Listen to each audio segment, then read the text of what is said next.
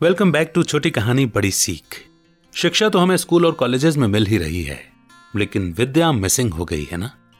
विद्या यानी कि क्या अच्छा है, क्या बुरा, क्या सही है, क्या गलत, क्या अपनाना है और क्या छोड़ना है, ये समझ, ये विजडम, यही विवेक को जागृत करती हैं ये छोटी सी कहानियां। आइए शुरू करते हैं ये पॉडकास्ट मेरे यानी अमित के साथ। आज की कहानी शुरू करने से पहले आपसे एक सवाल है, ज्ञान महंगा है या सस्ता? आइए अब कहानी शुरू करते हैं। एक बार एक युवक ने विवाह के 2 साल बाद परदेश जाकर व्यापार करने की इच्छा अपने पिता से कही।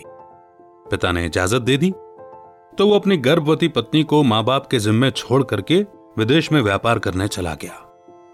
वहां परदेश में मेहनत से बहुत धन कमाया और वो धनी सेठ बन गया। लेकिन इन सब में 17 साल बीत गए। जब संतुष्टि हुई और घर वापस लौटने की इच्छा हुई तो उसने पत्नी को पत्र लिखकर वापस आने की सूचना दी और वापसी वाले जहाज में बैठ गया। उसे जहाज में एक व्यक्ति मिला जो थोड़ा दुखी मन से बैठा हुआ था। सेठ जी ने उसकी उदासी का कारण पूछा तो उसने बताया कि इस देश में ज्ञान की कोई कदर नहीं है। मैं यहां ज्ञान के सूत्र बेचने आया था, पर कोई भी लेने को तैयार नहीं हुआ। सेठ जी ने सोचा कि इस देश में मैंने बहुत धन कमाया है और ये मेरी कर्म भूमि है, इसका मान रखना चाहिए। तो उन्होंने ज्ञान के सूत्र खरीदने की इच्छा जताई। उस व्यक्ति ने कहा कि भाई देखो, मेरे हर ज्ञान सूत्र की कीमत 500 स्वर्ण मुद्राएं हैं। सेठ जी को ज्ञान कुछ महंगा सा लगा, मगर कर्म भूमि का मान रखना था, इसके लिए उन्होंने 500 स्वर्ण मुद्राएं दे दी। तो व्यक्ति ने ज्ञान का पहला सूत्र दिया, कोई भी कार्य करने से पहले 2 मिनट रुककर सोच लेना। सेठ जी ने सूत्र को अपनी किताब में लिख लिया।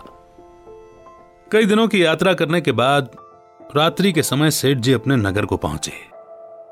उसने सोचा कि इतने सालों बाद घर लौटा हूं तो क्यों ना चुपके से बिना घर दिए सीधे पत्नी के पास पहुंचकर उसे चकित कर दूं। घर के द्वारपालों को मौन रहने का इशारा करके वो सीधे अपनी पत्नी के कक्ष में गया तो वहां का नजारा देखकर उसके पैरों के नीचे की जमीन खिसक गई। पलंग पर उसकी पत्नी के साथ एक युवक सोया हुआ था। भयंकर क्रोध आया और वो सोचने लगा कि मैं परदेश में भी इसकी चिंता करता रहा और ये यहां अन्य पुरुष के साथ, मैं इन दोनों को जिंदा नहीं छोड़ूंगा। उसने क्रोध में तलवार निकाल ली। वार करने ही जा रहा था कि इतने में ही उसे 500 स्वर्ण मुद्राओं से प्राप्त ज्ञान सूत्र याद आ गया कि कोई भी कार्य करने से पहले 2 मिनट सोच लेना। यह सोचकर उसका हाथ वहीं के वहीं रुक गया, लेकिन तलवार पीछे खींची तो एक बर्तन से टकरा गई। बर्तन गिरा तो पत्नी की नींद खुल गई। जैसे ही उसकी नजर अपने पति पर पड़ी तो वो खुश हो गई और कहा कि स्वामी, आपके बिना जीवन सूना था। इंतजार में इतने वर्ष कैसे निकाले ये मैं ही जानती हूं। सेठ तो पलंग पर सोए पड़े पुरुष को देखकर क्रोधित था। पत्नी ने युवक को उठाने के लिए कहा, बेटा उठ जा, देख तेरे पिता आए हैं। युवक उठकर जैसे ही पिता को प्रणाम करने झुका, माथे की पगड़ी पैरों में गिर गई। उसके लंबे बाल बिखर गए। सेठ की पत्नी ने कहा, स्वामी, ये आपकी बेटी है। पिता के बिना इसके मान को कोई आंच ना आए, इसलिए मैंने इसे बचपन से ही पुत्र के समान पालन पोषण और संस्कार दिए हैं। ये सब देख सुनकर सेठ की आंखों से अश्रुधारा बह निकली। पत्नी और बेटी को गले लगाकर सोचने लगा कि अगर आज मैंने उस ज्ञान सूत्र को नहीं अपनाया होता तो जल्दबाजी में कितना अनर्थ हो जाता। मेरे ही हाथों मेरा निर्दोष परिवार खत्म हो जाता। ज्ञान का यह सूत्र उस दिन तो मुझे बेहद महंगा लग रहा था, लेकिन ऐसे सूत्र के लिए तो 500 स्वर्ण मुद्राएं बहुत कम हैं। ज्ञान तो वाकई अनमोल है।